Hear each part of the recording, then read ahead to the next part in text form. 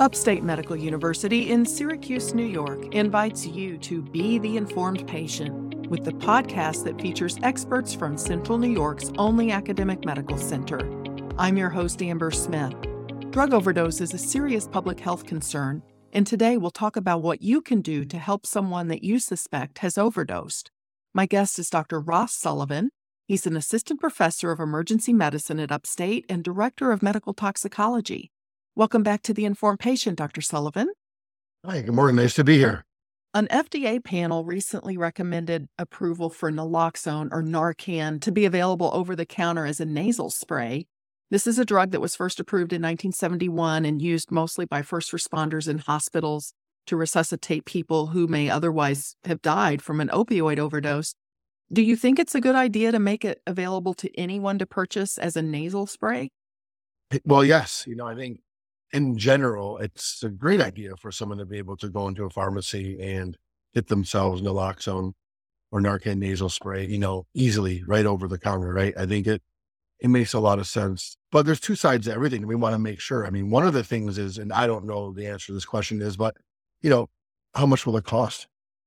Just because things are over the counter doesn't necessarily mean they'll be cheap. I don't know the answer to that question. I'm hoping that it will be affordable. That's one of our biggest things. But overall, it's a great idea.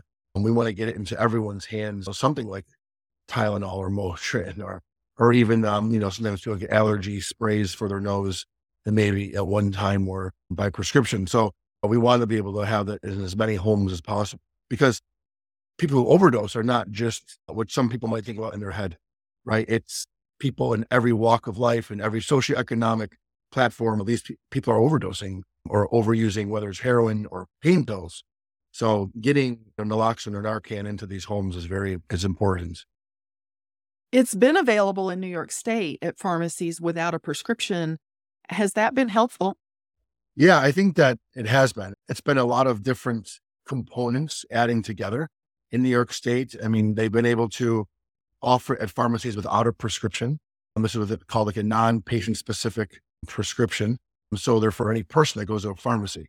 And most insurances pay for it or pay most of the cost of it.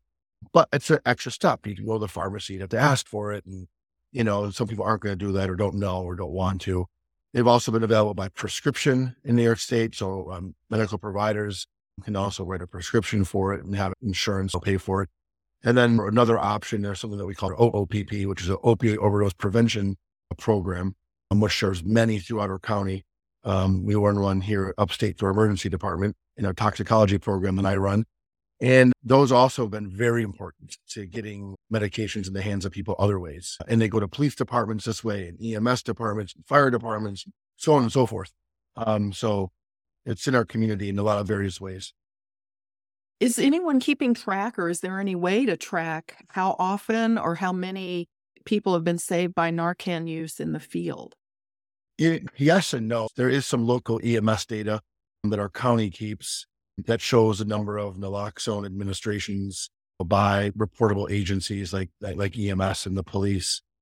So we do have some of those, and every year I believe it's over 700, administrations, which is a lot. What's unaccounted for, there's no way really to account for all the people giving it to other people that, are not part of any type of reportable agency. So those are really we can't really track those, but, it's probably easy to say that in our county, well over 1,000 times a year, thousands probably, it's being given by people in the community. Well, let me have you walk us through how Narcan works. It's available as an injection in the hospital, right? Yes, it's available as an injection in the hospital, and that's historically how it was used, as you mentioned earlier, by medical providers or EMS. It was given as something that was given intravenously or maybe even intramuscularly, so in a vein or in the muscle.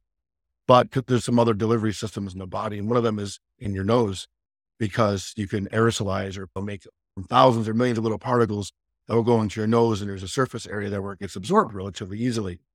So you take it within your nose, and what's nice about that is it's perfect for a medication for lay people or non-medical people to give. It's a nose spray. They really need minimal to no training, right? And you can put it in the nose, pull down on the plunger, push it, and it goes off, right? Don't need any training whatsoever, really. And what it does is in our body, there's receptors, right? That's just things that medicines or drugs or things bind to in our body. And then there's a response. So we have opioid receptors in our bodies that are natural in our body. Their mu receptors are called, the word mu. Not that that's so important, but when you use heroin or fentanyl or a pain pill, those medicines or drugs bind to that receptor in our body. They're in our brain, they're in our other parts of our body, in our spinal cord and whatnot. Well, when you take heroin or fentanyl, it binds to a certain area in the brain where it stops your breathing. Well, Narcan goes and blocks that, or displaces those drugs, because naloxone wants to bind to those receptors harder than heroin or fentanyl does. So naloxone will go to that area in the brain and it will literally knock off the heroin or fentanyl. And by doing that, it allows you to breathe again. In some ways, it's really simple. In some ways, it's really, really amazing and eloquent. In some ways, how it works, but it's very effective. These opioid receptors in our body, are they the same receptors for the prescription drugs as for the street drugs that are opioids? Yeah, great question. Absolutely. Same ones. And that's why it's so dangerous. It's not selective. They're the same receptors in your body that a pain pill binds to, the heroin binds to, the fentanyl binds to. They all just do them a little bit differently in terms of how tightly they bind to them, how long they stay on the receptors. That's why they have different effects on people, because of how the actual medicine or drug interacts with actually that receptor. Fentanyl is so dangerous because you always hear, oh, it's so much more potent. Well, that's because it binds to that receptor 50 times stronger or harder than heroin, they say, does. So that's why it's so deadly, right? Because it's 50 times or more potent on that receptor. So it has that much more of an effect on it. What happens to the Narcan if a person gives it to someone, but they're not overdosing on opioids? What does the Narcan do in the body then? If you are not on any opioids at all, and let's say you're sedated from something else, nothing will happen to you. It will have no effect on you whatsoever. Some people, you hear about withdrawal, people are scared. You hear this word precipitated withdrawal. That means making someone have an opioid withdrawal really quickly and fast. It happens rarely. So if you give it to somebody who is on an opioid, let's say all the time, heroin or fentanyl, it could have them go into withdrawal, right? Because I'm taking all that opioid right off of your receptors right away. But the person will be breathing. So we tell people to not worry about it, because we want people to be alive, and we can worry about the withdrawal and all those other things afterwards. Does Narcan lose its effectiveness if it's used repeatedly in the same person? No, we don't really think there's like a tolerance. That's the word we use, tolerant, meaning that I'm getting used to something and won't work as well unless I need more. So no, we do not believe so at all.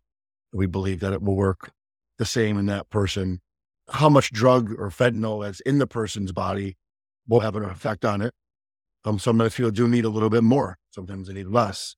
But no, we don't think that it stops working in a person because they've gotten it too much. This is Upstate's The Informed Patient Podcast. I'm your host, Amber Smith. I'm talking with Dr. Ross Sullivan, an emergency physician and director of medical toxicology at Upstate. I'd like to ask you to kind of walk us through how a person should approach someone who appears to have overdosed. I know calling 911 is probably the first thing you want people to do. Should they try to wake the person up before they give them Narcan, or how would you navigate that? Yeah, I think it's very reasonable to just make sure the person's not sedated or sleeping just from actually sleeping. There are a lot of other things that people use, drugs that make people really sleepy, like alcohol, right? Which is still maybe the most abused drug in any area. Yes, it makes sense to, if you want, to maybe shake the person, gently move them to make sure to see if they're awake. If they wake up, they open their eyes, they're breathing, they make sounds, still call 911, but it would be reasonable for someone who can make some noises and breathing and kind of waking up to not give them Narcan or naloxone. Now, in a person that really doesn't, they're really slumped over, it looks like they're barely breathing. Sometimes they might have pale blue lips or something that feel a little cold. But if you don't even really know, we still recommend giving it. If it's, maybe it is, maybe it's not, then you should probably give it, if you have that much time to think about it. And really, that's what you have to do. You're going to give the dose in the nose. You really should wait about 2 to 3 minutes for it to take effect, you might step away from the patient in case they kind of wake up and they kind of flail a little bit like this. And if in 2 to 3 minutes they don't wake up, you can give another dose. It's not unreasonable to think someone might need 2 doses, but almost no one really ever needs more than that. And if they're not waking up, it's most likely something else. And in our case, locally, it could be xylazine. Does the typical person wake up coherent and aware, or are they groggy and confused, or are they violent?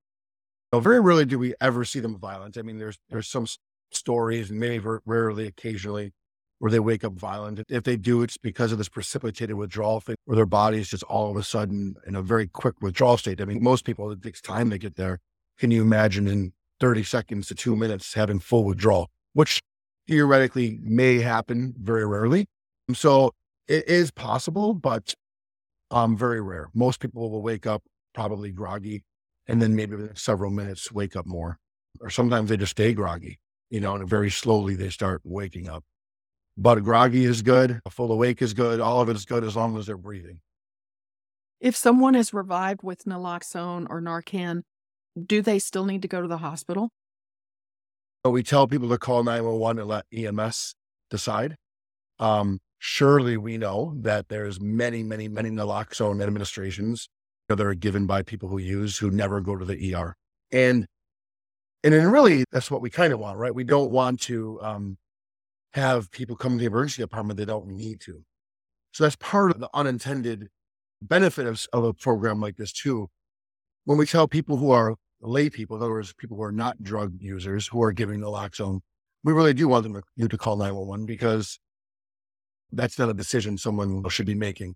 People who are drug users using together, we know that very often, almost always, they're using and giving naloxone and they're not calling 911, which also, makes sense. Of course, we want anyone to come to the hospital that needs to and wants to. We do. But we realize that there's a lot of people that we force into going into the ER too, who don't want to be there. So for people who are listening to this, who are going to get naloxone to somebody, absolutely call 911.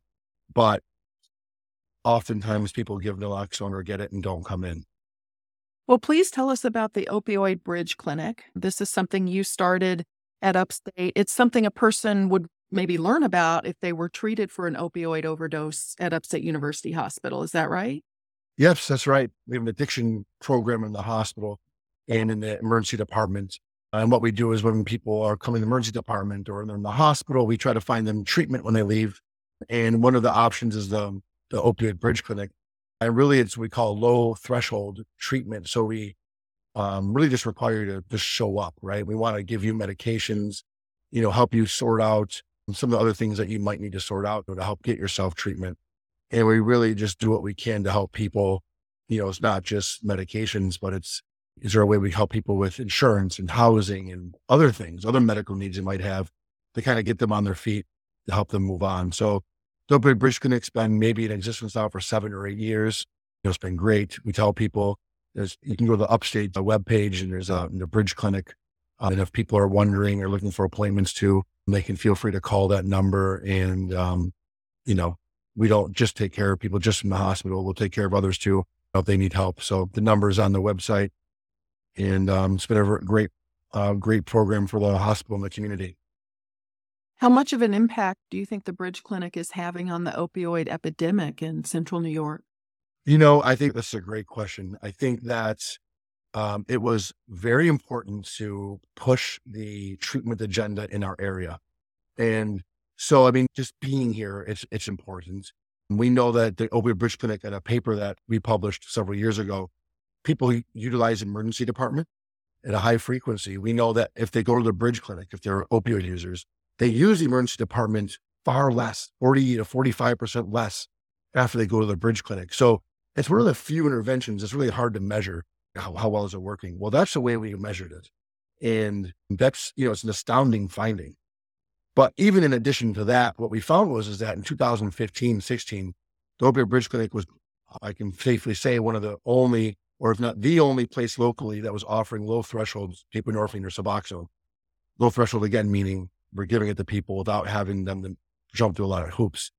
And it was that original concept, and there was an article in the paper that pushed all these local other agencies into what's kind of modern addiction treatment now. I mean, a lot of other things happen too, but we were really the first one locally to do that. And, I think I'm proud to say in the Upstate Emergency Department Hospital should be proud to say that it really helped push the agenda of treatment for these people, immediate treatment. And that's probably will be its long-lasting effect in the community was really the first program to really do that. And, it's been a great experience. Well, Dr. Sullivan, thank you so much for making time for this interview. Yeah, it's been my pleasure. It's always love speaking with you. My guest has been emergency physician Dr. Ross Sullivan. He's director of medical toxicology at Upstate. The Informed Patient is a podcast covering health, science, and medicine, brought to you by Upstate Medical University in Syracuse, New York, and produced by Jim Howe. Find our archive of previous episodes at upstate.edu/informed. This is your host, Amber Smith, thanking you for listening.